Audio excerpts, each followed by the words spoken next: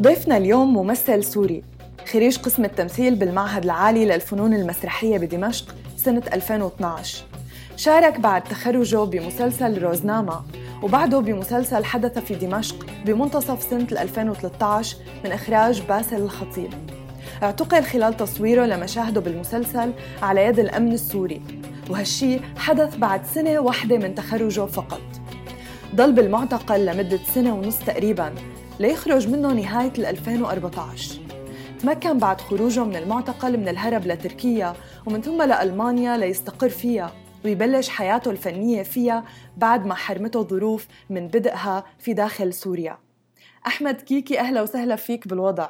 أهلا وسهلا فيكي وشكرا كتير على استضافتك لي. أحمد، بدي أسألك إنه بالوقت بعد التخرج الوقت بعد التخرج والاعتقال كان كتير قصير وما لحقت تشارك غير بعملين تلفزيونيين بسوريا. بدي تحكي لنا شوي عن هدول التجربتين. أول شي عن روزنامة يلي أحداثه بتجري داخل حرم كلية الآداب وبيرصد حياة طلاب جامعيين، إخراج وسيم السيد كان. شو كان دورك وعن شو كان بيحكي العمل؟ كيف كانت التجربة بشكل عام؟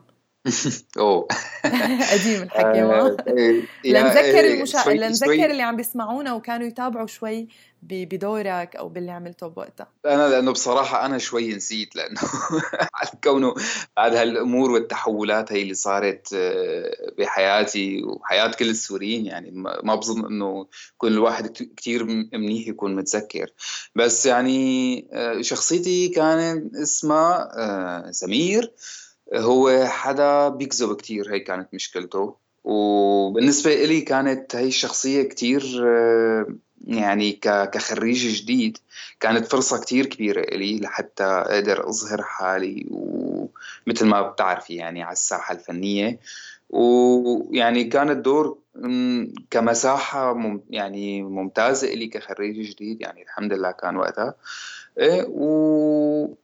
ويعني بظن أنه قدرت اشتغله يعني بشكل لطيف، ولو انه كانت الوضع، خلينا نقول الستاتوس اثناء كان ما جيد ابدا، لانه الواحد يعمل فن او انه يشتغل بشكل كتير حقيقي. لانه انا على طول كنت اقول هذا الشيء، انه يا اوكي انا عم صور هلا عم اشتغل الحمد لله، اوكي اجى عم تجيني فرص تلفزيون وانا خريج جديد، بس يعني ما لي نفس، يعني مو هذا الشيء اللي بدي اياه. الشيء اللي عم يصير بالبلد يعني انه على سبيل المثال كنا عم نحكي، كان نحن وعم نصور كنا عم نسمع صوت الطيران، عم نسمع صوت قصف، عرفتي؟ يعني هذا الشيء اللي حاليا عم بيصير، وهذا الشيء كان اللي عم بيمسني أكتر، عم بيهمني، غير إنه أحكي عن هموم الطلاب وشو عم يصير معهم بالجامعة وهلم ذلك. بعيد عن الواقع، يعني كنت تحس إنه العمل بعيد عن الواقع تماما. يعني هذا الشيء الرغدي اللي كنت أنا عم حسه، إنه أوكي عم صور تلفزيون ولكن أنا بقوقعة غير المكان الطبيعي اللي نحن قاعدين فيه، أو اللي نحن عايشين فيه، أو عم نمارس حياتنا الطبيعية فيه. يعني هي كانت مشكلتي، إنه أحكي عن في حدث كتير كبير عم يصير حاليا.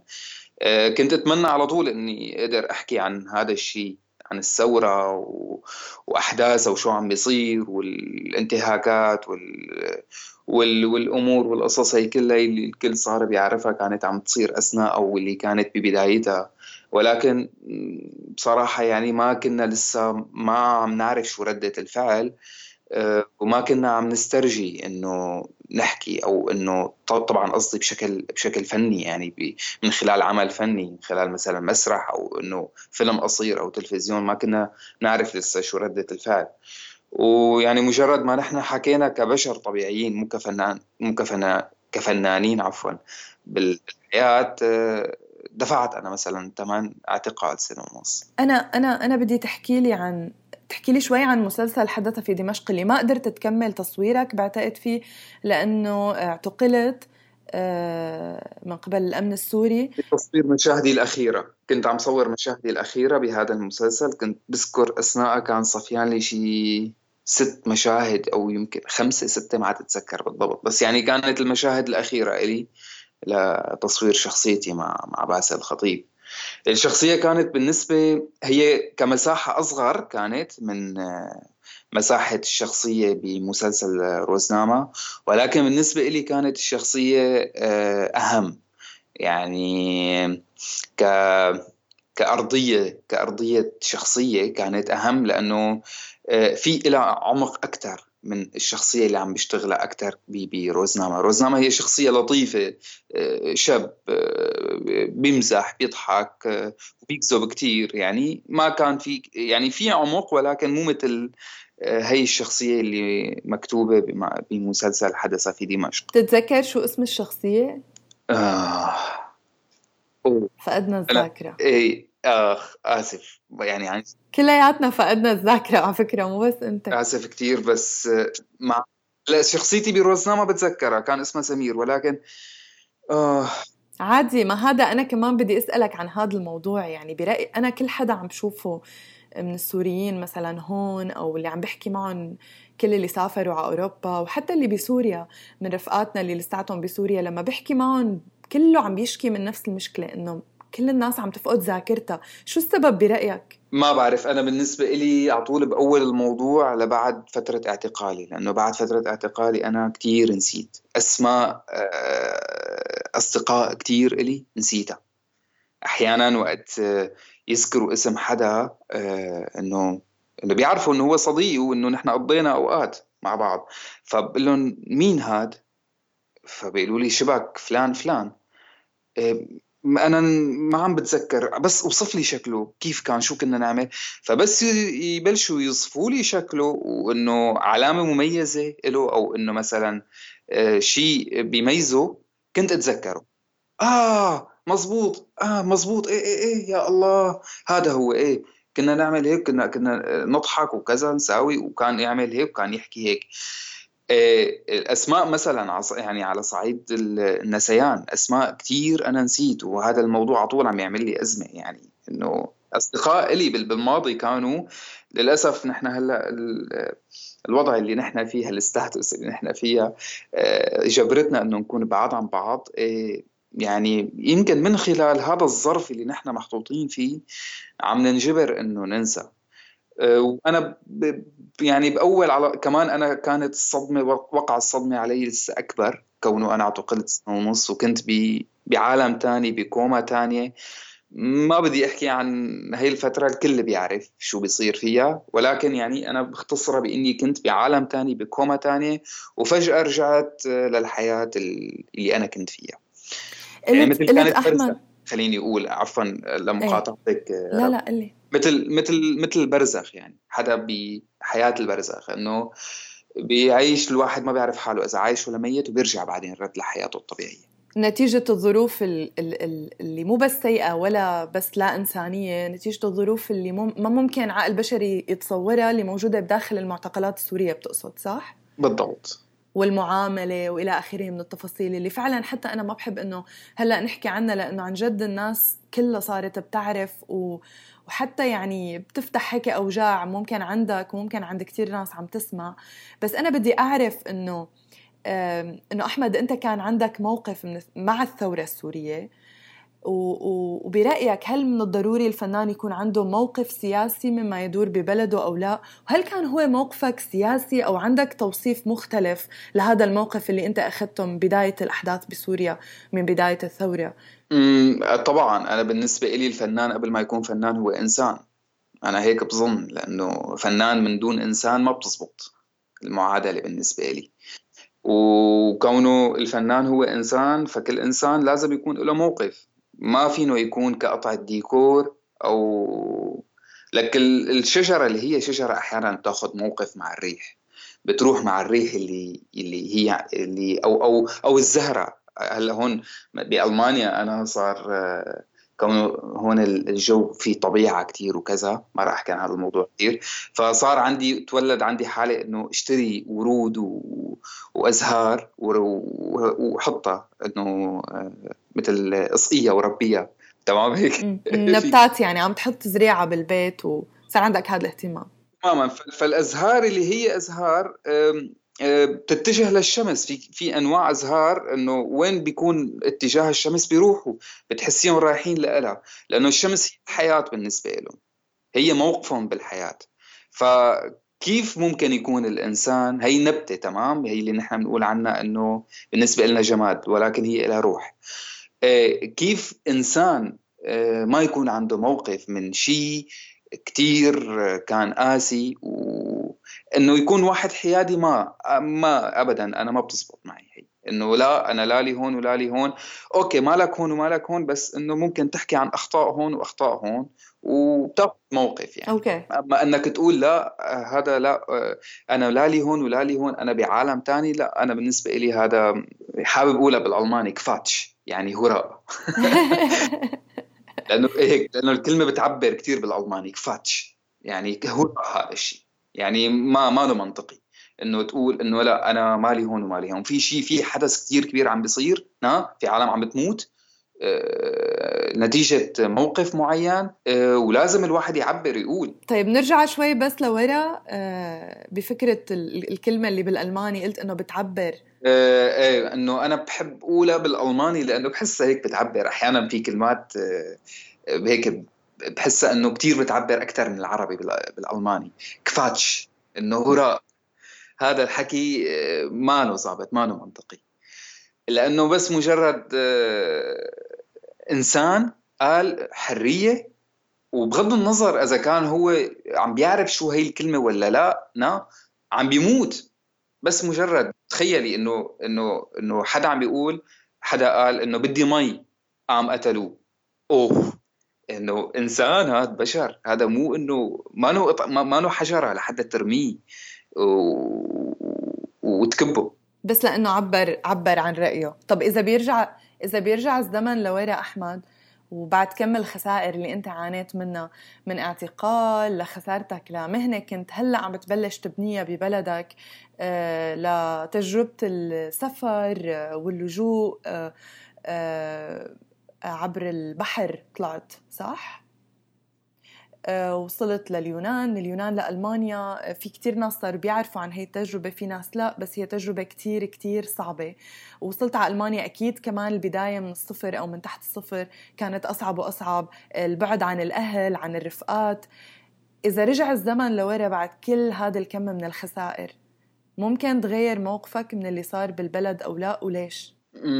لا ما بظن، لأنه هذا الشيء لازم يصير، إن كان بعد 40 سنة ولا بعد 50 سنة ولا بعد 60 سنة بده يصير هذا الشيء، لأنه العجلة كانت عم تمشي غلط. يعني شعب محروم من أبسط حقوقه، اللي هي الحرية.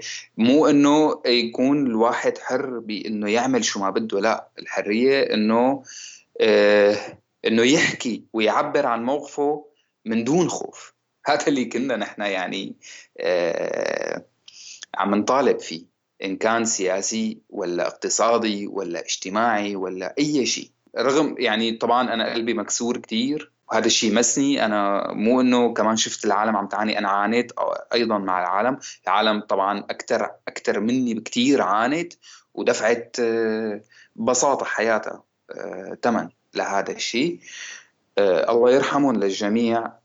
أنا لا، أنا يعني مع هذا. أنا برجع، يعني لو رجع الزمان برجع بقول إنه طالب حرية، وخصوصي بعد ما أنا وصلت لبلد بيحترم حرية الآخرين وحقوقهم، أبسط حقوقهم وإنسانيتهم. يعني بعد ما أنا وصلت لبلد اللي أول مادة بدستورها هي بتقول إنه إنه أهم شيء هو حقوق الإنسان. يعني هي كلمة حقوق الإنسان إنه ما تتعرض لبشر، ما تتعرض لإنسان، ما تهين إنسان. وللأسف نحن كان بظن بعد ما شفنا حقيقة النظام السياسي والاجتماعي اللي نحن كنا عايشين فيه، اكتشفنا إنه هو النظام قائم على إهانة البشر. أنا لا، بعد ما وصلت لهذا المكان وشفت كيف البشر هون عايشين، مستحيل مستحيل. الرجعة. لأنه عالم ثاني، حياة، هذا هو العالم الحقيقي. لأنه ما في شيء خاف منه هون، ما في شيء أنا خاف منه. بعبر عن شو بدي، كل شو ما بدي. في قانون بيحميني، هذا اللي نحن عم نقول فيه. وبنفس الوقت القانون اللي عم بيحميني بيعاقبني إذا أنا بتعرض لشخص ثاني أو بهينه أو إنه بنزل من كرامته. ولكن للأسف نحن بالعكس تماما كنا عايشين. بهذا المجتمع. وأنا بصراحة حدا ما كان عندي هالخبرة السياسية بالمجتمع اللي كنا عايشين مثلنا مثل غيرنا. تمام، يعني كنا نشوف وين ما كان مكتبة الأسد والأسد أوكي، بس نمشي عايشين عم ننبسط وعم نضحك.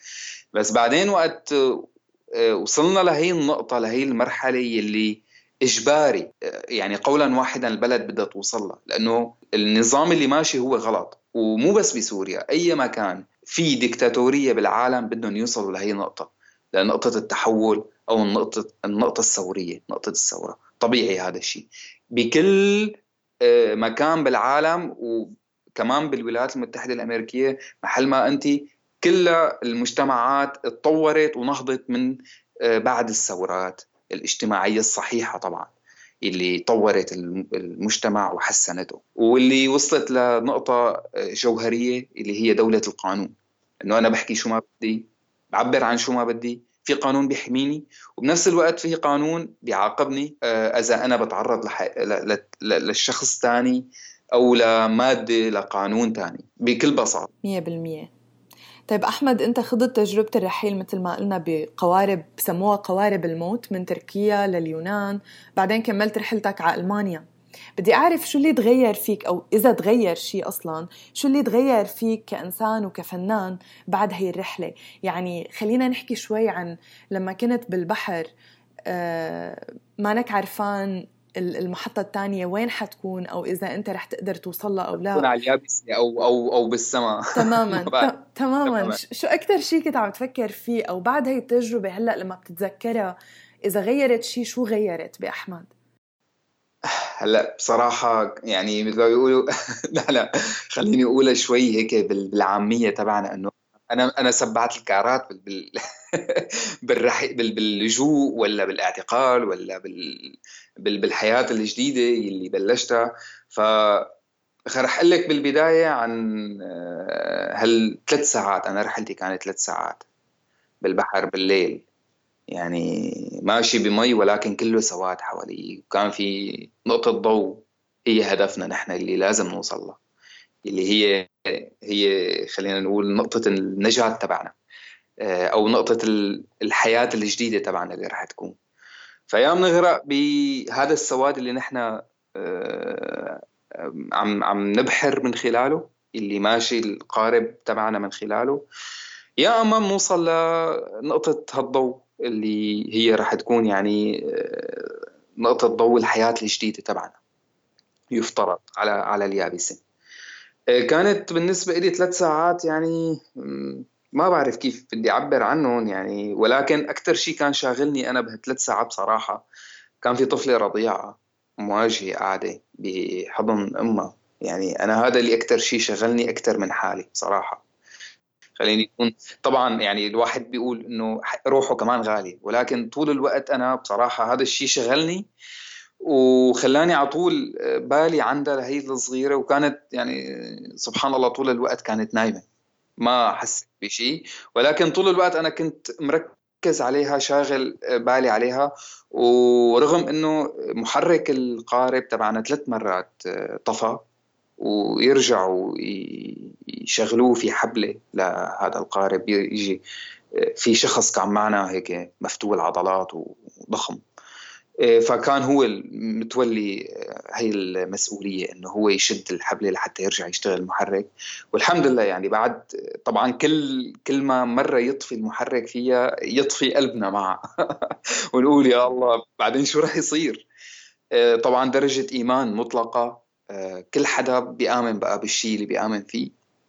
حدا بيآمن باليابسة اللي رح يوصل عليها، أو حدا بيآمن بالقدر اللي رح ياخده لهذا الشيء، أو حدا بيآمن بالله اللي رح ينجيه أو اللي ما رح ينجيه. فكل حدا كان عم بتطلع بوجوه العالم وهيك عم بصفن بحالي. كل حدا كان بعالم المؤمن اللي مآمن فيه هو. آه، كله عم موجه طاقته وتفكيره طبعا للنجاة، ولكن من خلال كل حدا بتقري بعيونه، بتشوفي بعيونه قصة وحكاية. فأنا أكتر شيء كان كان شاغلني هو إنه هي الطفلة، يعني إنه عمرها ما بتذكر، يعني يمكن ما بتجاوز يعني الأشهر، إنه ما بتجاوز عفوا السنة، عمرها أشهر 7 8 شهور يعني. والحمد لله بعدين وصلنا، يعني وقت وصلنا فائت. طب كانت هاي وبعد نتيجة. بعد بس وصلنا ايه. نحن ونزلنا فائت وما بكيت يعني. الشيء انتبهنا له، حتى انتبهت له، انا ضليت مركز عليها. انه فعلا هي كانت بتحسيها ملاك الرحلة. كان في معنا اطفال طبعا كثير بالقارب، ولكن هيك بتحسيها هي الملاك الصغير تبع رحلتنا كانت. مفهوم. طيب. وبس نزلنا يعني كانت عم تبتسم. طيب أحمد، بعدين هلأ هيك بعد ما مرقت فترة منيحة أنت بألمانيا، هاي التجربة، نحن دائما في هيك تحولات بتصير بحياتنا كبشر، ممكن تكون بسيطة، ممكن تكون تراجيديا كبيرة، ممكن تكون تفاصيل صغيرة، بس نعرف ومنحس إنها غيرتنا. تمام. هاي التجربة شو اللي بتحسه تغير فيك؟ عرفت إنه بطباعك، بصفاتك، بأحلامك، بطريقة تفكيرك، إذا في شيء صح تغير صح، طبعا. انا نسيت، انا شرحت لك عن لا بالعكس، عن إيه، الرحله، لا بالعكس، نحن عم ولكن انا ندردش، ما في. تماما تماما إيه، ما قلت لك رغود انا شو تغير بصراحه. يعني هي نقطه من مجموعه نقاط بالحياه كثير قستني بصراحه، للاسف يعني. انه انا انسان لساتني بشر، ولكن بقلب كثير قاسي ومكسور بعيون خلينا نقول محجرة، أو جافة ما بتبكي خلاص. كتير عانيت، كتير بكيت، كتير تألمت. صرت قاسي. وأحيانا أنا بحس على حالي بهذا الشيء، إنه مثلا بكون مع صديقتي، عندي رفيقة أنا ألمانية، بتحس هي بهذا الشيء، إنه بتقولي لك يا الله إنه إنه بس إنه هيك احكي لي كلمة أحيانا كون إنه رومانسي. بطلع فيها هيك بقول لها انه كثير انا اسف، يعني معك حق، والله كنت انا رومانسي، صدقيني كنت انا كثير رومانسي بوقت من هالاوقات، ولا زلت، ولكن رومانسيتي صارت قاسية يعني. اوقات بدي ارسم، بدي اعبر عن رومانسيتي انا حاليا، اذا بدي ارسم لوحة فبرسمها يمكن خلينا نقول بلون حجري او بشكل لوحة فنية، ولكن بحجار. يعني هذا اللي بقدر اني وصفه بصراحة كتير. لحد هلا يعني انه هذا الشيء اثر علي بانه قاسي، ولكن هلا عم من خلال الحياة انا عم بنسى هذا الشيء، عم بيروح، عم بده بيتشتت. وقت، بده وقت. أحمد أنت وعم إيه، قلي. بحس انه عم برجع لطبيعتي اللي انا كنت عليها من زمان، لهي الحنية ولا يعني احمد الطبيعي اللي كان من قبل. إن شاء الله، أكيد متأكدة أنا. بعدين أنت يمكن تكون شايف حالك إنك صرت قاسي، بس تعرف هو هاد شيء صحي بالأخير. عرفت إنه نحن نعرف شو الشغلات اللي تغيرت فينا، ممكن ما منحبها أو عم نحاول نشتغل عليها، بحد ذاته هذا يعني شيء كتير منيح. وأكيد شوي شوي هي الظروف مانا سهلة، يعني مانا سهلة على أي حدا مرق بتجربة عادية أو أقل من اللي أنت مرقت فيها. فكيف بهيك تجارب، سواء بسوريا لما كنت جوات سوريا أو بعد السفر والرحيل وإلى آخره. أنا قبل ما بدي أحكي معك وأسألك أكثر عن تجربتك بألمانيا، بس قبل ما أوصل لهنيك بقي شغلة واحدة حابة إنه نحكي عنها، هي مشاركتك بتركيا بمسلسل وجوه أماكن، إخراج هيثم حقي. هو مسلسل سوري تصور بتركيا، وكان دورك من أدوار البطولة. بدي تحكي لي شوي عن التجربة. عملت دور شاب معتقل، هل أسقطت شيء من تجربتك على هذا الدور؟ آه، طبعا بالبداية أنا يعني كتير كانت تجربة كتير حلوة إلي، وكتير كانت خاصة، تجربة خاصة بالنسبة إلي بهذا الوقت وبهذا المكان الصعب اللي أنا كنت فيه بالبداية. يعني الحمد لله إيه طبعا طبعا يعني لأنه تجربة خاصة بالنسبة إلي وحلوة كتير كانت بالنسبة إلي، إنه لأجل الصدفة، لأجل الحظ إني رجعت ما انه عملت حالي، ولكن اني أديت دور اي شاب معتقل. أي شاب خلينا نقول هو حدا كان طالب بالجامعة طب بشري، وطبعا ما إنه قصدي إنه طب بشري، أي طالب، وعبر عن موقفه واعتقل وبعدين طلع يعني. أنا هذا الشيء يعني إنه كان بالنسبة إلي كتير كبير، كتير حلو. إنه فعلا أديت شيء عم بيحكي عن الواقع اللي نحن عايشين فيه. يعني ابسط الامور انه برجع بقول لك انه انا بالبلاد كنت عم بشتغل ولكن من دون نكهه. كنت مثل كاني عم باكل اكل ولكن من دون ملح، ما له طعمه. ولكن وقت اشتغلت بهذا المسلسل بتركيا، آه، الموضوع اللي عم يجري حوله المسلسل هو كان كتير كبير بالنسبة إلي، كونه عم بيلامس الواقع اللي نحن عايشينه، أو عفوا مو الواقع اللي كنا لسه نحن عايشينه قبل، ولكن شيء كان له علاقة بالواقع اللي نحن وصلنا له. لأنه بالوقت اللي نحن صورنا فيه المسلسل كان وضع البلد لسه واصل لأسوأ من هيك، والمسلسل بيحكي عن بداية الثورة. ولكن كموضوع طبعا لأنه هو بيتعلق بالواقع اللي نحن أو البلد اللي هلأ عايشة فيه واللي نحن كمان عايشين فيه، كونه كنا نحن مجبورين على سبيل المثال، إذا بتسمحي لي إنه أطرحك كمثال، أنت كنت مجبورة أنك تكوني بلبنان، تتركي البلد، وأنا كنت مجبور إني أكون بتركيا، تارك البلد كمان. يعني فهذا الشيء كان كتير كبير بالنسبة لي، وانبسطت كتير بالتجربة يعني. يعني أنا هذا اللي بقدر أقول عنه. هل كانت مؤلمة كونه مو بس من واقع البلد، كمان من واقعك الشخصي وتجربتك الشخصية اللي ما كان إلها زمان منتهية أو أنت طالع منها، اللي هي تجربة الاعتقال؟ هل كان في شيء مؤلم إنك ترجع تتذكر، أو هل ذكرك الدور بشيء من اللي أنت عانيت منه؟ أكيد أكيد، ولكن أثناءها هلا إذا بدي إذا بدي أرجع هلا أرد أحكي عن عن هي المرحلة حاليا، كتير هلا بتأذيني بتضايقني، لأنه بالنسبة إلي هلا خلص انتهت، صار في مرحلة تانية. ولكن أثناء وقتها كنت معبئ، كنت بدي انفجر يعني، بدي أحكي. في غضب مثلا؟ تماما، فأنا عبرت عن غضبي من خلال هي الشخصية، صرخت من خلال هي الشخصية أثناءها، لأنه كنت طبعا يعني عبرت عن غضبي، عن حقد. لا، ما بقول إني أنا حاقد، ولكن غاضب. أنا ضد شيء اسمه حقد يعني. ولو إنه الشيء بصراحة اللي الظروف اللي نحط فيها الشعب السوري من خلال معاملة النظام وردة فعله تجاه الثورة طبعا بتولد حقد. لكن أنا متولد طبعا حقد. طبعا للأسف للأسف. للأسف، لكن أنا ضد أكيد. هذا الشيء. يمكن أنا بقدر أعمل كنترول على مشاعري، كونه أنا درست هذا الشيء، إني كيف أعمل كنترول على مشاعري من خلال دراستي، من خلال التجارب اللي انحطيت فيها.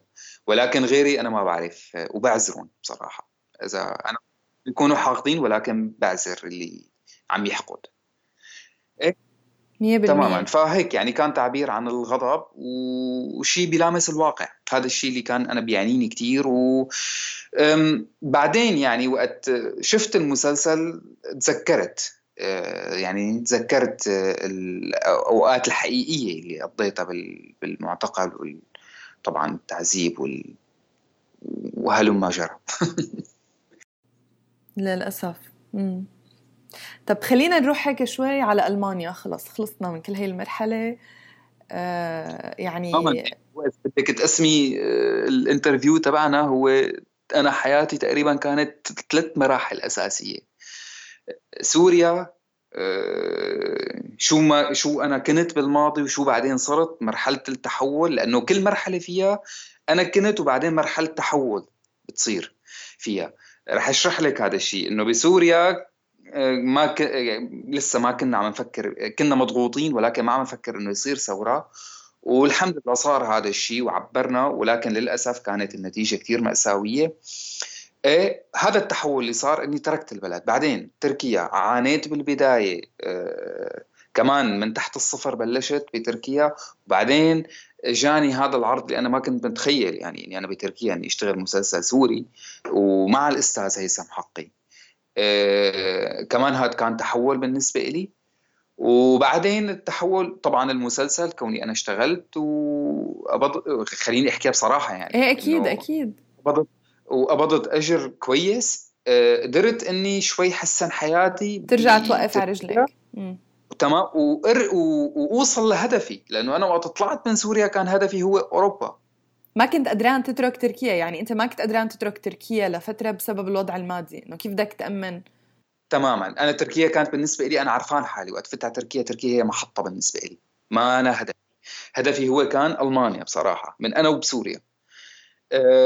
وهلأ بس لنوصل لمرحلة ألمانيا نحكي إنه ليش كان هدفي ألمانيا وشو صار وأنا شو حاليا هلأ عم أوكي. سوي ألمانيا. تمام تمام. فكل مرحلة لها تحول. وكمان أنا وصلت على ألمانيا معدم، ما معي شيء، تحت الصفر، ورجعت. بس صار نقطة احكي لي تحول. لحظة، بدي أقاطعك أحمد، بدي تحكي لي عن شغلة، إنه أنت لما وصلت كلاجئ على ألمانيا كيف كان تعامل الألمان معك كلاجئ، وبعدين فيما بعد أكيد من خلال تعرفك عليهم تواصلك معهم صاروا بيعرفوا إنه أنت ممثل درست تمثيل بسوريا، إنه أنت عم تشتغل بالفن كنت وعندك هدف إنك تكمل بالفن. هل أول شيء كيف كان تعاملهم معك كلاجئ، وهل كان يختلف الوضع بس يعرفوا إنه أنت ممثل أو بتشتغل بمجال الفن يعني أو لا؟ وكيف كانت هي التجربة مع الألمان كشعب بشكل عام؟ عم بحكي ما فينا نعمم، ولكن تجربتك معهم. بالبداية طبعا تعاملهم معي كان مثل أي لاجئ، يعني إنسان بحاجة مساعدة، خسران كتير وجاي يعيش حياة أو يكمل حياته هون، وهو بحاجة مساعدة يعني. وأي حدا بينحط بهذا الظرف، وهن الألمان يعني ذاتهم كانوا محطوطين بهذا الظرف يعني بهالزمانات، أيام الزمن النازي أو الزمن ألمانيا الشرقية، أو هم بيقولوا الدي دي إير، ألمانيا الشرقية. وطبعا كثير كان لاجئين من ألمانيا الشرقية لألمانيا الغربية، كثير كانوا يلجأوا، كثير كانوا يهربوا. ما رح أطول عن هذا بهذا بخصوص هذا الموضوع. بالبداية خلينا نرجع لسؤالك. طبعا تعاملوا معي كإنسان يعني بحاجة مساعدة. وبعدين وقت حكيت قلت إنه بلشوا بقى بدهم يسألوني شو انت، شو شو ده كنت مثلا، تعمل شو كذا؟ مهنتك، شو بتعرف، شان بدك تكمل حياتك انت، بدنا نساعدك. طيب ممثل. بالله ممثل. فيضحكوا انه، لانه هن الالمان بيعرفوا، كانوا يضحكوا، كانوا يقدروا هذا الشيء بالنسبه إلي، لانه بيعرفوا لغتهم كتير صعبه، وانه الواحد صعب يتعلمها. وبالنسبه إلي كممثل انه بسرعه اتعلم اللغه وانه اشتغل كممثل. وإنه اللغة آه، قديش هي أساسية عند الممثل. ممكن بمهن تانية واحد ما يحتاج لمستوى كثير عالي من اللغة، ولكن بالتمثيل أنت بحاجة تفكر باللغة بلحظة، توصل لمرحلة تصير تفكر باللغة نفسها. تماما تماما. لانه كمان يعني قد ما في كلمه لازم اعبر عنها، وهي الكلمه لازم افهمها شو بتعني بهي اللغه، ولحتى اعرف اقولها وانطقها واعبر عنها، او اعبر من خلال هي الكلمه عن المشاعر او عن الفكره اللي انا عم حاول اني اوصلها. لهيك اللغه كتير اساسيه. وانا على طول يعني وقت اقول للالمان انه اللغه هي مفتاحي هون لاشتغل او للحياه العمليه هون، فاكيد بيقولوا لي انه، بيقولوا لي طبعا 100% انت معك، معك الحق 100%. ولهيك كان انطلاقي من خلال اللغه، هي اللغه الالمانيه اللي هي لغه كتير غريبة علينا بصراحة. يعني نحن كنا مثلا كان عندنا تصور شوي عن الفرنسي، عن الإنجليزي طبعا كونه هي لغة عالمية، ممكن شوي إسباني، كونه نحن بالألماني بيقولوا زودلاندا، إنه نحن من الجنوب. الزود يعني جنوب، واللاندا الأراضي، يعني نحن من الجنوب جايين. فكونه نحن احتكاكنا مع الجنوبيين أكثر ما من الشماليين. ألمانيا تعتبر يعني بأوروبا الوسطى وشوي لفوق يعني، كانت بعيدة عنا. أما بينما في فرنسا أو إسبانيا كان عندنا شوي تصور عن اللغة. فكانت اللغة كتير غريبة بالنسبة لي، يعني ما كان عندي تصور إنه هون شو بيقولوا، كيف المرحبا عندهم وكيف يعني أبداً سلام. صفر، يعني صفر. ما بعرف شيء. فبلشت فعليا مثل كيف بالروضة أنا بلشت أتعلم اللغة العربية كمان هيك بلشت أتعلم اللغة الألمانية مثل بروضة الأطفال. طبعا مو بروضة الأطفال، كطفل عم يبلش بروضة الأطفال، ولكن هون في كورسات تعليم للغة الواحد بيبلش فيها. طبعا هي من الحكومة، الواحد بيحصل عليها بالبداية ليوصل لمرحلة البي 1. بعدين هو مطالب انه بعد مرحلة البي 1 بيقدر انه يصير عنده تصور عن اللغة، ولو انه مو شرط انه يقدر يحكيها، ولكن بيصير عنده تصور عن اللغة وانه يفهمها شوي. ولكن انه يحكيها لا، انا يعني ما بقول 100% انه الواحد بعد مرحلة البي 1 انه لازم يحكي اللغة، لانه فعلا هي لغة معقدة وصعبة، والكل يعني بيعرف هذا الشيء عن قواعد هاي اللغة ووزنها. لغة تقيلة مثل اللغة العربية بصراحة، يعني لغة كمان نحن لغة تقيلة ومعقدة. كمان هيك الألمانية، يعني خلينا نقول إنه هي لغة مماثلة للغة العربية، ولكن بنكهة غربية. طبعا كانت معاناتي أنا بالبداية من خلال اللغة، الحمد لله يعني انه لانه كنت مصمم، لانه هي مفتاحي. انا على طول حاطط خلص هدف براسي انه انا مفتاحي هي اللغه، وانا لازم اتعلم هي اللغه، لازم امسك هذا المفتاح بسرعه لحتى اقدر افتح هذا الباب اللي هو باب الحياه العمليه. لانه انا فعليا انا هيك بالنسبه لي حياتي بدي ارجع اعيشها حسها من خلال شغلي، لانه انا من خلال مكنوني كممثل انا هذا كإليمنت بالحياه. هيك انا موجود كعنصر ممثل، لازم اشتغل من خلال مجالي لحتى احس بكينونتي، لحتى احس بالطاقة اللي انا الايجابية اللي انا مفروض اني بثها بهذا المجتمع. فكان هي نقطة الانطلاق تبعي اللغة، ويعني الحمد لله وصلت لمرحلة كويسة باللغة. قدر هذا الشيء انه يفتح لي مجال اني بلش اشتغل. طب لحظة هون انا بدي اول شغلة بدي اسألك، انت إلك 3 أو 4 سنين بألمانيا؟ ما صار لي 3. أقل من 3 سنين. أنا إلي بألمانيا من من عفوا من 1/8 أغسطس أو أغسطس 1/8 عفوا 1/8 2015 لحد هلا أوكي، يعني. أقل من 3 سنين، يعني كم أقل شهر وبصيروا 3 سنين. تماما. طيب بالألماني فاست 3 سنين. أوكي، هون أنت قلت إنه قدرت من خلال إنه إصرارك على موضوع اللغة وقديش أنت كنت متأكد إنه هو مفتاح لإلك للشغل، قلت إنه فتح لك أبواب. هلأ أنا هذا اللي بدي أحكي عنه هلأ، أو حابة أحكي عنه، إنه أنت كممثل، كإنسان وكممثل عندك تجربة نجاح بألمانيا، هي حقيقة.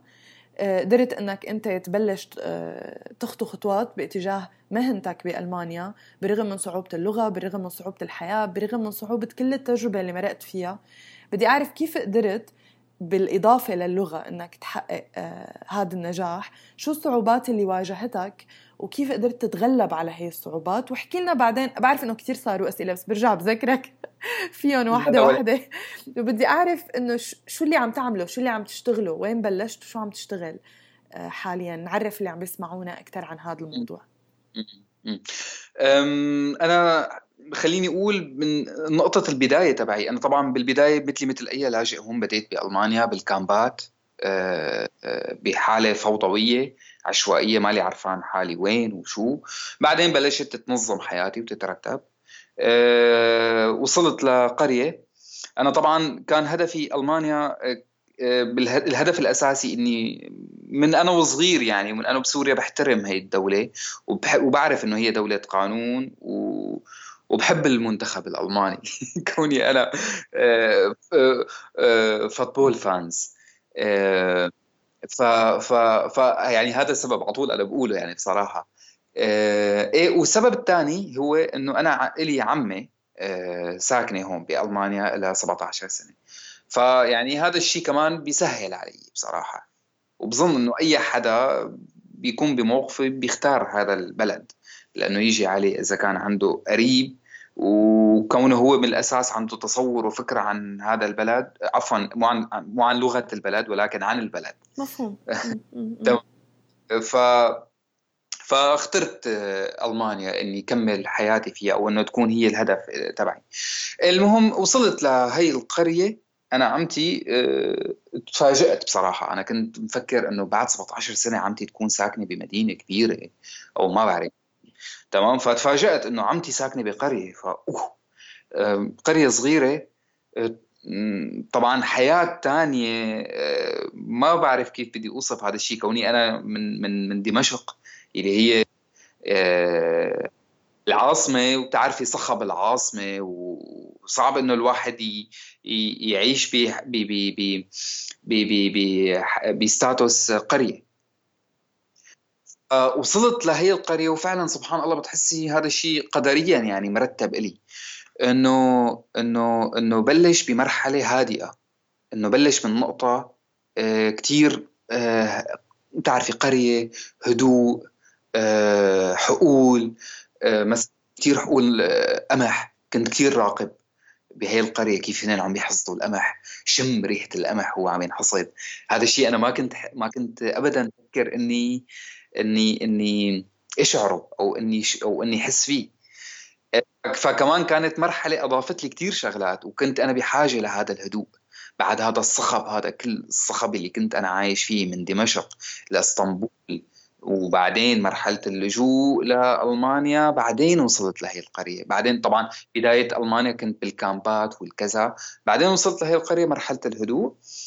إيه فبلشت من هي القرية. طبعا انه تفاجأت عمتي ليش ساكنة بهذا المكان، انه معقول مو بمدينة ومع انك انت من العاصمة. فكان هذا جوابها، انه انا داخلي من صخب المدينة، بدي اعيش بمكان هادي. وعايشة حياته وعم تشتغل وأمورها تمام. ففعلا بلشت أنا من هاي القرية. بلشت أتعلم اللغة الألمانية.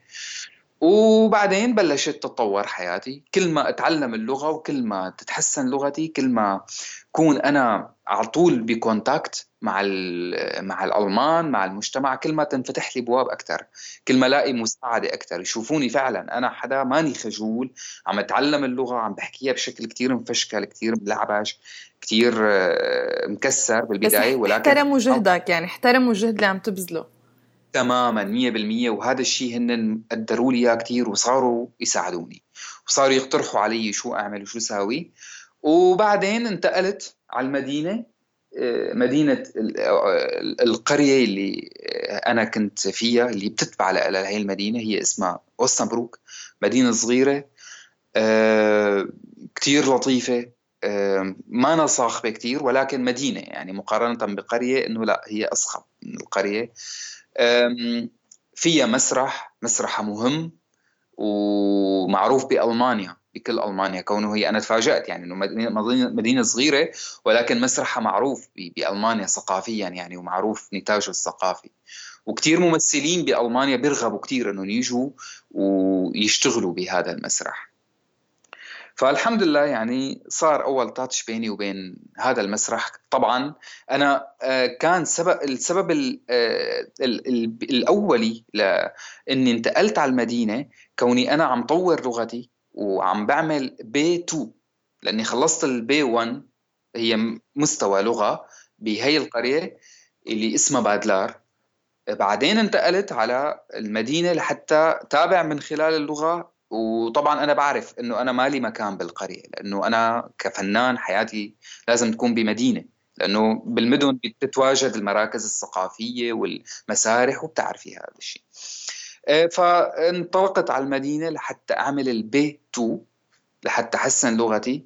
ومن خلال انتقالي لهي المدينة وإني درست كورس هذا اللغة، صار في تاتش بيني وبين مسرح أوسنابروك، من خلال طبعا الألمان اللي هن على طول بهي المدينة. خليني أقول كتير هن بيساعدوا، جاهزين للمساعدة وقت يشوفوكي فعلا أنه أنت بحاجة مساعدة، وبكل يعني بكل لطافة بيساعدوكي، ما بيحسسوكي أنه أنت اوطى منهم، او انه، او عرفتي كيف مش انه عم مو تسمع. شفقة، يعني ما في شفقة. تماما. عم بنسى كثير انا، لانه كل لا ما ولا يهمك، ايه طبعا. كثير ثقيله وعم بتنسيني تماما. هي الكلمه اللي بدي اوصل لها، انه مو شفقه. لا، بكل لطافه. عم بيوصلوكي وعم بيحسسوكي على طول انه انت مثلك مثلهم، بس بينقصك شوي إن كان لغة أو إن كان شوية خبرة، وبعدين تنطلقي بحياتك مثلك مثلهم بتعيشي.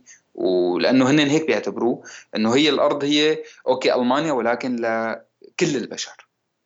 الكل هون بيقدر يعيش، والكل بيقدر يعمل شو ما بده، ما حدا فوق حدا وما حدا تحت حدا، إلا طبعا العنصريين اللي بيفكروا بهذا الشيء، وهن هيك وهيك منبوذين يعني هون بألمانيا، وما حدا بيتعاطى معهم.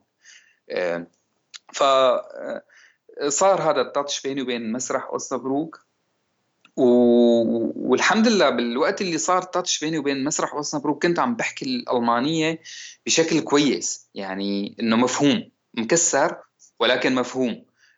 فكان الوقت كتير صح إنه أنا بلش، أو إنه لهذا التاتش اللي صار بيني وبين مسرح أوسنابروك. فبدأت مع المسرح، عرضوا علي إنه أبدأ معهم لتتحسن لغتي من خلال مجال العمل. لأنه كمان هلأ بحكي لك، لأنه أنا لغتي كتير تحسنت وتطورت من خلال العمل أكثر من إنه 100%. أكثر من إني درستها، من خلال الحياة تحسنت كتير وتطورت. المهم بلشت بالبداية معهم كمخرج مساعد، إنه هيك لقولي مكان، لأنه فعلا كممثل ما فيني أشتغل أنا، لحتى انه اقعد واسمع وشوف واتعلم، او مو انه اتعلم، عفوا شوف. قالوا لي تشوف نحن كيف بنشتغل، كيف 100%. طريقتنا، كيف بنعمل مسرح، لحتى انت تعمل تقارن بين المسرح كيف هون بينعمل بألمانيا وكيف انت او بسوريا، انتوا كيف كنتوا تعملوا مسرح. لانه هن اكيد ما بينظروا لي نظرة فوقية انه هن ألمانيا وانا سوريا، انه المسرح عندهم هن احسن. لا، كانوا على لا طول بس انه السيستم مختلف يعني، وهذا حقيقة. حتى هون بأمريكا اوكي في كتير اشياء مشتركة، لكن في تفاصيل مختلفة بطبيعة العمل المسرحي. يعني مثلا هن هون عندهم المدير المنصة او الستيج مانجر بيسموه، كتير حدا مهم بالعرض المسرحي، قد عم بيربط كل العالم اللي عم يشتغلوا بالعرض ببعضهم، من مصمم إضاءة، حتى ما عندهم يعني هن عندهم ما عندهم شيء اسمه أنا كمان فقدت الذاكرة مثل اليوم مو لحالك. ما عندهم ما عندهم شيء اسمه سينوغرافيا، بمعنى ما عندهم شخص بيعمل سينوغرافيا هون بأمريكا. عندهم سيت ديزاينر، لايت ديزاين، يعني مصمم السيت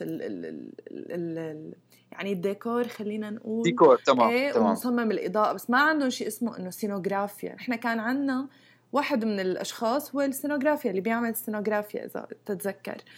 طبعا. وكتير كيف بيتواصلوا أو كيف بيبلشوا يجهزوا. في عندهم شيء اسمه المدير الفني للمسرح، وهذا المدير الفني أو المخرج الفني كتير كمان عنصر مهم، artistic director بيسموه. في عناصر ما موجودة عنا بسوريا بالمسرح، يعني ما بنعرف أو ما بنعرف كيف بتصير. فهذا ما دخله بقديه أنت أحسن أو مو أحسن، بالعكس أنه يمكن يكون في أشياء أنت بتعرفها يحبوا. نحن بنستغرب. المشكلة أنه نحن ثقتنا بحالنا بالبلد كانت عن جد عم تتحطم، مهزوزة كانت فعلا. الحقيقة هي فعلا. هيك. فأنت بتيجي بتتفاجأ أنه هن عم بيقدروا شغلات موجودة عندك، تقول أنه بس هدول ألمان، هي ألمانيا أو هي أمريكا. بس لا، عن جد هن شايفين أنه جايب لهم ثقافة مختلفة، جايب لهم تفاصيل ما أنا موجودة عندهم. هن بالنسبة لهم بتهمهم، بيعتبروا أنها بتغني أو بتلون المشهد يعني. فأنا كتير بصدقك، قصدي ومو بس بصدقك، إنه قصدي عرفاني عن شو عم تحكي لما بتقول إنه مو بفوقية بيتعاملوا، أو مو إنه عم بيعلموك. تماما. هن حتى بدهم، هن متأكدين إنه أنا في عندي شيء هن ما عندهم إياه. عم بيحاول إنه يصير ربط بيني وبينهم، أو بين أي فنان من كالتشر تاني، من ثقافة تانية، ويصير ربط بينه وبين الثقافة الألمانية، لأنه هن بيآمنوا بتطور الثقافي هيك عندهم. هو مو شو كنا نحن نسميه بالعربي، نقول استقصاء، انه اعزل واحد، انه تقصي استقصاء. ما لا، مو استقصاء، اقصاء عفوا. درس عربي حاد صح، اقصاء. إنه اللي بيقولوا العالم اللي عم يسمعوا هذا وصل على ألمانيا ووصلت على أمريكا ما عاد يعرفوا عربي، إنه لا يا جماعة والله عربي. بس شوي بتنسى كم مفردة يعني. هيك صار اي والله. طيب أحمد، إيه بعد المخرج صار مساعد شو اللي صار؟ وين بلشت القصص بعدين؟ تمام. بلشت بمسرحية بتحكي عن بطلتها. هن من هون شافوا الفكرة كتير ممتازة إلي. بطلة العرض هي الشخصية طبعا هي صبية من مضايا، والكل يعني بيعرف انه هي المدينة شو صار فيها والحصار اللي كانت عم تعانيه، فصارت مدينة عالمية مثل دوما مثلا. ف في شاب كمان سوري من حمص، أنيس حمدون اسمه. وبالمناسبة هو جده بيكون فرحان بلبل، وخاله بيكون اللهم صل على النبي نوار بلبل، عفوا. تمام. فكمان تعرفت عليه هون لأجل الصدفة، هو بأوسنابروك كان وبعدين انتقل على برلين. فكمان الشيء اللي أنا عم أسسه هلأ وعم ساويه هو عمله قبلي. هو لأنه كان قبلي بألمانيا له 3 سنين، إجا هو قبلي على ألمانيا تقريبا بسنتين أو 3. فهذا الحمد لله النجاح اللي عم عيشه هلأ وعم شوفه هو بدأ قبلي، وبدأ كمخرج طبعا مو كممثل، لأنه هو كان مخرج بحمص. أنا ما كنت بعرفه بصراحة بسوريا، وتعرفت عليه هون. شاءت الأقدار إنه نتعرف على بعض. وكيف بلشت تجربة التمثيل المهم بالمسرح؟ هو كان كاتب ومخرج وكتب نص اسمه بالألماني دي Unbekannte Stadt، المدينة الغير معروفة. لأنه الأحداث القصة بتجري من خلال هي الصبية اللي عمرها 17 سنة، اللي وصلت على ألمانيا ولكن فاقدة الذاكرة، ما عم تعرف حالها من وين هي. وفي شاب كمان ألماني بيعجب فيها. ومكان لقائهم هو بتكون تشتغل بمكان علاج نفسي. مكان بالألماني ما عارف نقول بسوشاتة، بسيشوثيرابي أو يعني المكان مصح يعني. ما صح تماما. إنه بس هي كانت عم تشتغل فيه، ما إنه هي مريضة، ولكن هي كان مشكلتها إنه فاقدة الذاكرة. وبهذا المكان هو بيكون هذا الشاب عم بيعمل دورة تدريبية، وبيعجب فيها وبيحاول انه يساعدها لهي الصبية.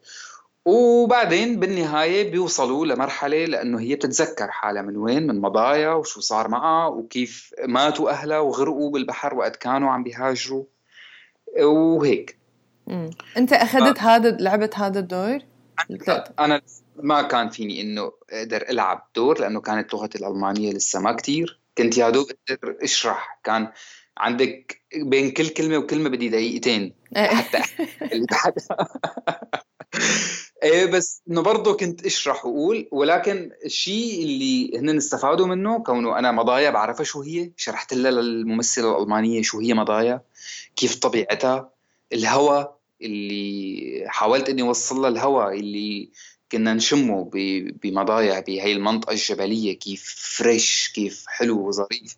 وقت تذكرت هذا المشهد كثير ساعدها، وقت تذكرت انه هي من مضايا، فكتير انبسطوا كتير حبوا هذا الشيء. وفعلا يعني وقت كنت أنا اشرح لهم كانوا يحسوا إنه هذا مكان تاني، فعلا عالم تاني، بيئة تانية، مناخ تاني. وكانوا يوصلوا لهي البيئة ولهذا المناخ من خلالي، من خلال شرحي لهذا الشيء. بعدين أوكي خلصت أنا هي التجربة مع مسرح أوسنابروك، وكملت كورس اللغة تبعي، والحمد لله حصلت على البيتو، وصارت تتحسن لغتي من يعني للأفضل. بعدين جتني فرصة بمدينة تانية، هون كانت نقطة الانطلاق الحقيقية لي، بمدينة تانية اسمها جوتينغن. هي مدينة كمان صغيرة ولكن معروفة كتير بألمانيا، وكمان مدينة ثقافية وفيها جامعات كتير. بديت هنيك فيها مشروع مسرحي، كانت هي أول بداية تحدي إلي بهي المدينة، إني أنا لعبت أول دور إلي باللغة الألمانية بنص أيضا من أنيس حمدون لأجل الصدفة. كان فعلا يعني موضوع قدري كتير بيني أنيس حمدون ما كنت شوفه، ولكن كانت تجمعنا أعماله مع بعض. والمخرج ألماني أو المخرجة ألمانية كانت، مخرج ألماني؟ الكاست أي مخرجة هي كانت، الكاست كله ألماني. وطبعا اشتغلت، كنا 4 ممثلين، وشاءت الأقدار إني أشتغل مع رولا زوبيان اللي أبدا بالبلد ما اشتغلت معه، واجتمعت فيها مرة أو مرتين، ما كانت لسه علاقتي فيها كتير منيحة. تعرفت عليها كتير منيح هون بألمانيا واشتغلنا سوا. كان العرض باللغة الألمانية والعربية. طبعا شخصيتي أنا كانت بس بالألماني، ولكن رولا كانت شخصيتها بالعربي وبالألماني، ناطقة يعني، بالإضافة لممثلين ألمانيين. فكانت هي بالنسبة لنا، إلي أنا ورولا، كانت نقطة تحول كبيرة ونقطة تحدي كتير كبيرة. والحمد لله بعد هي التجربة انفتحت يعني اثنيناتنا. يعني أنا عم بسمع كمان من رولا إنه الحمد لله أمورها جيدة وعم تشتغل هلأ، انفتحت لنا الابواب. وفعلا يعني كثير الالمان احترموا. طبعا هن الالمان او اي شعب تاني بيعرف انه انا حدا ناطق بلغته، مالي من هذا البلد، لانه قد ما حسنت بلغتي بتضل مكسره، مو مثل الالمان. طبعا مثل في اكسنت وفي اكيد. تمام، الاكسنت هي بيعرف انه انا مالي الماني، ولكن عم بيحترموا كثير انه انا كيف عم حاول ابذل جهدي، وبيعرفوا لغتهم انه صعبه. انه اعيش حياتي كممثل، او يعني انه عم مارس عملي، عم مارس شغل اللي انا بحب اشتغله من من خلال المسرح. و والحمد لله بعدين رجعت على أوسنابروك، وإذ بتفاجأ بمنحة. طبعا من هانوفر سمعوا إنه أنا ليك. الألمان كيف بيفكروا عرفتي؟ يعني ما إنه بيقولوا إنه إيه والله أحمد ليك وبلش يشتغل منيح عم بيتعلم، لا ما بيتركوني، بيضلوا بيجيبوني، لأنه بلشوا يشوفوا إنه أنا بلشت أعيش مثل الألمان، بلشت أتطور، بلشت أتحسن. فمن هانوفر بيسمعوا اني انا عم بشتغل عرض بجوتنجن، لانه المدينتين بنفس هي المقاطعه بالمانيا، او الولايه خلينا نقول كنظام ولايات متحده كولايه. سمعوا انه انا عم بشتغل، فصار تاتش بينهم وبين مسرح اوسنابروك. هن بيعرفوا اني انا ساكن باوسنابروك، ومسرح اوسنابروك طلب من هانوفر تمويل لإلي، بحيث اني اقدر اشتغل مع مسرح اوسنابروك، لانه بصراحه هن ما كان عندهم تمويل، او هم بيقولوا جاجه، لانه يدفعوا لي راتب. ففعلا هانوفر تكفلوا بهذا الموضوع، وعن طريق منحه هن كانوا عاملينها للممثلين اللاجئين. ولحد هلا انا هي المنحه بتنتهي بنهايه الشهر الجاي، اللي عقدي بينتهي مع مسرح اوسنابروك. ويعني اشتغلت عرضين انا مع مسرح اوسنابروك، والحمد لله حققوا نجاح كتير كبير. العرض الاول كان الام شجاعه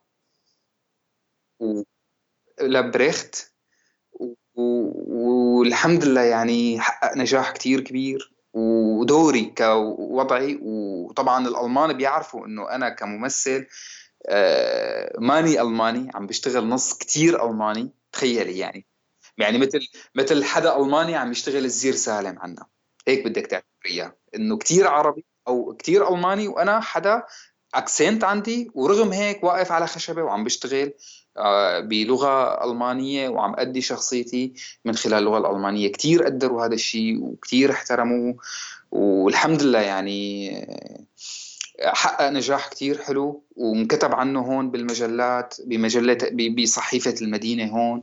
كتير كلام ظريف، كان كتير كان مفائل لإلي للمستقبل لقدام، يعني إن شاء الله للفرص الجاية.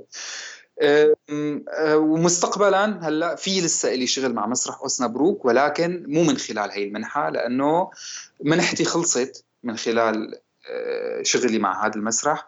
ولكن هلا هن عم يحاولوا، كونه الحمد لله لغتي كل مالها عم تتطور وعم تتحسن من خلال الشغل ومن خلال احتكاكي مع الألمان، انه هلا في شيء ببداية 2019 مع مسرح أوسنابروك كممثل ضيف. هون بالألماني بيقولوا جاست شاوشبيلا، ممثل ضيف اني اشتغل عرض معهم، وبعدين مثل اي ممثل يعني بالمانيا بيتنقل من مسرح لمسرح. وبعدين طيب سؤال أحمد، بدي قاطعك.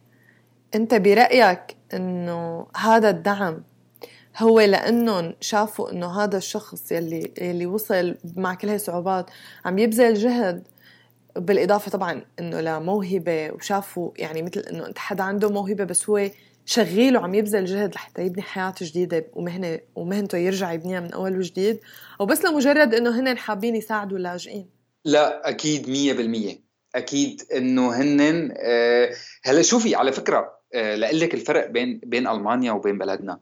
أول نص اشتغلته بجوتنجن، أنا كممثل كلاجئ خلينا نقول ماشي، لسه ما إلي هالكم، لسه ما إلي سنة ونص بألمانيا.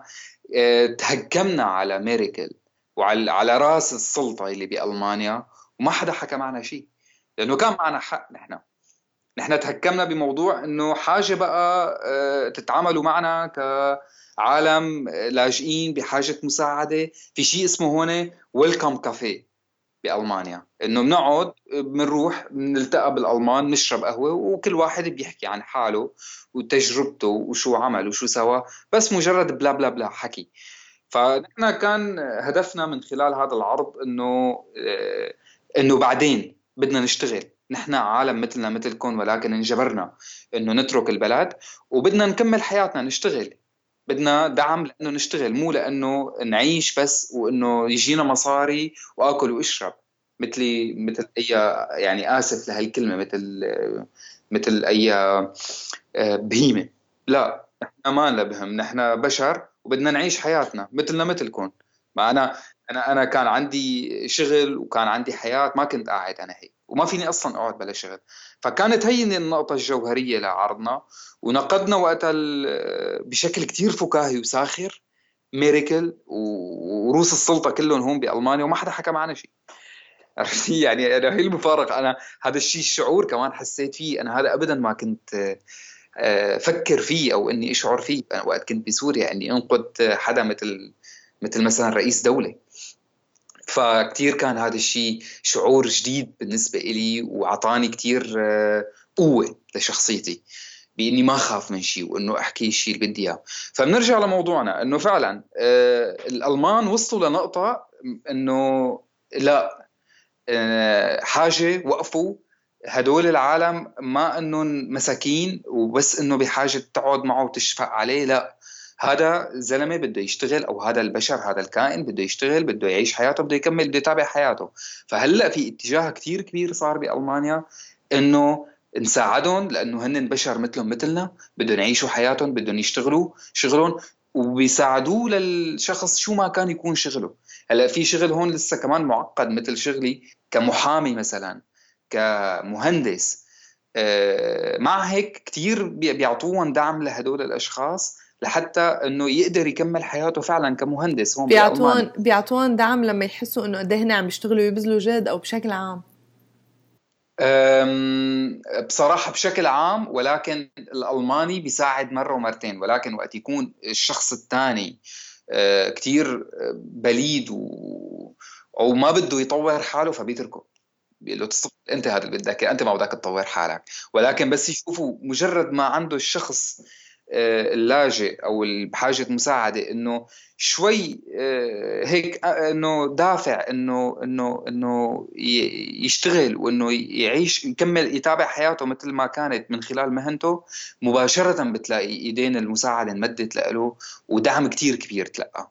طيب أحمد، أول شيء أنا بدي أشكرك كتير على وقتك وعلى هاي الدردشة اللطيفة. أنا كتير انبسطت، كتير استمتعت، صرنا زمان ما حكينا من وقت تركيا والتصوير وهيك. انبسطت، سمعت أخبارك وأخبار حلوة. بتمنى دائما دائما نضل هيك عم نسمع أخبار حلوة عنك وتضلك متفائل. إن شاء الله يا رب، وإن شاء الله بسمع أخبار عنك وعن أي حدا يعني بوضعنا بظرفنا الصعب، إنه تكون أخبار عنه على طول جيدة، وأخبار إيجابية ومتطورة دائما. يا رب. وانبسطت كثير بسماع صوتك رغودة، وأنا كمان. لنا زمان وعم تابع أخبارك، ومبسوط فيك كثير. أنا كمان اسمحي لي من خلال لقائنا إني أقول ما أقوله برايفت أو بريفات إني أقوله لهذا الشيء. لا، أنا كتير مبسوط وفعلا يعني أنا وقت شوف رفقاتي اللي هن بوضعنا واحد، اللي هن وضعهم مثل وضعي وعم بيطوروا حالهم وعم بيحسنوا حالهم، هذا الشيء بيعطيني كمان تفاؤل وأمل كتير كبير إني أنا ضل عم طور وحسن حالي. أكيد هيك نضل عم نشجع بعض ضمن هاي الأوضاع. مبسوط كتير أنا بأخبارك كمان حبيبي يا أحمد، إن شاء الله هيك بتمنى لك كل النجاح والتوفيق بهالمكان الجديد، بهالحياة الجديدة، بهالعالم الجديد. يا رب وإلك أنت كمان، وشكرا كتير لإلك. تسلمي لي يا رب يا رغودة.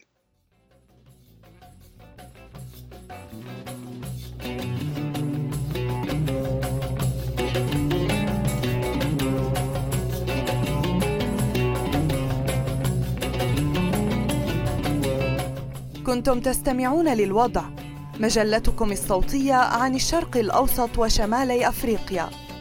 الوضع من إنتاج معهد الدراسات العربية بالشراكة مع أصوات الشرق الأوسط وشمالي أفريقيا.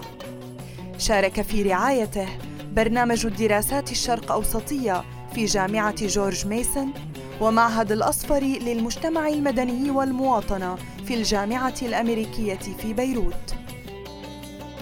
هل أنت مهتم باقتراح مقابلة أو حلقة برنامج؟ هل أنت مهتم بأن تصبح شريكاً لنا؟ الرجاء إرسال إيميل إلى المنتجة المساعدة باولا ميسينا على الإيميل التالي paula@statushour.com.